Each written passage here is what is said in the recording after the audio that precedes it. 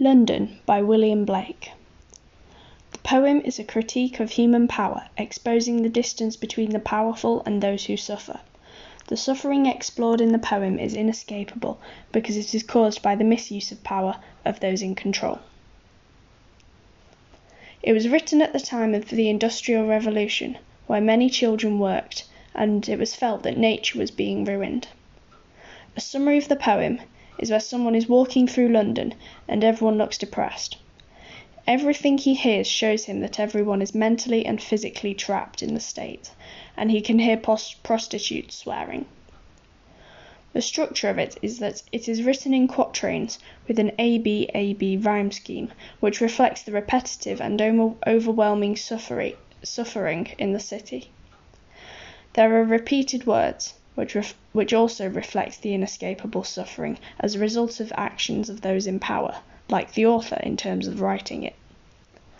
The poem starts and ends with suffering in a cyclical structure which shows an inescapable fate, and it is written in iambic tetrameter, which is 8 syllables per line. However, some lines have 7 syllables, for example, marks of weakness, marks of woe. In having only 7 syllables, it is weaker than the other lines, reflecting the situation. The imagery of suffering throughout the poem consistently shows the conflict caused by power. Power is shown in several ways.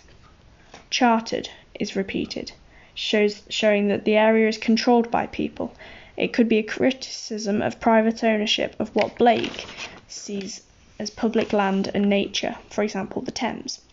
A forcing of human control onto nature when it shouldn't be controlled and can't be controlled. Mark repeated. Mark can mean notice, but can also mean a physical mark, an impression or a sign. Changing meanings can reflect changes in London and the poet's frustration with this. Every is repeated 3 times, which builds up to the final line of the poem, mind-forged manacles. Here, Blake is agreeing with Swiss philosopher Jean-Jacques Rousseau, who said that man is born free, but everywhere he is in chains. Mind-forged implies that the restrictions on us, manacles, come from the outlook imposed by the society that we live in. Chimney sweepers cry is a reference to child workers. Cry is what infants would normally do to get care and love, and yet it appalls the church. The poverty of the workers shouldn't exist if the church were still pure and doing what they should. Every blackening church appalls. Blackening means to become dirty or corrupted, when they should be pure and morally clean. Black can symbolize evil and bad. Blake disliked the church and thought that the church should be helping the poor. Appall can also mean to go pale, which contradicts the word blackening or going dark. The juxtaposition of this shows how the two shouldn't exist together.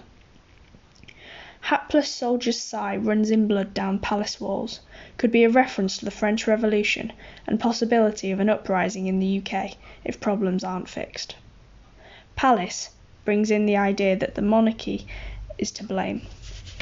Blood running down the walls could also show that the aristocracy within the palace are protected from the suffering and the harshness of reality. And marriage hearse is an oxymoron, where love becomes death and misery. So what was good becomes bad thanks to the misuse of power.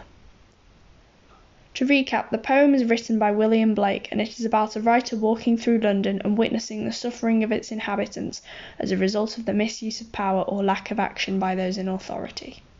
He was born in 1757 and died in 1827. He was part of the Romantic movement. He was religious but critical of the church as an establishment. His key ideas were that the working classes of London were suffering, the establishments were the causes of the suffering, and what was good was becoming bad. Repetition reflects the constant, inescapable nature of suffering.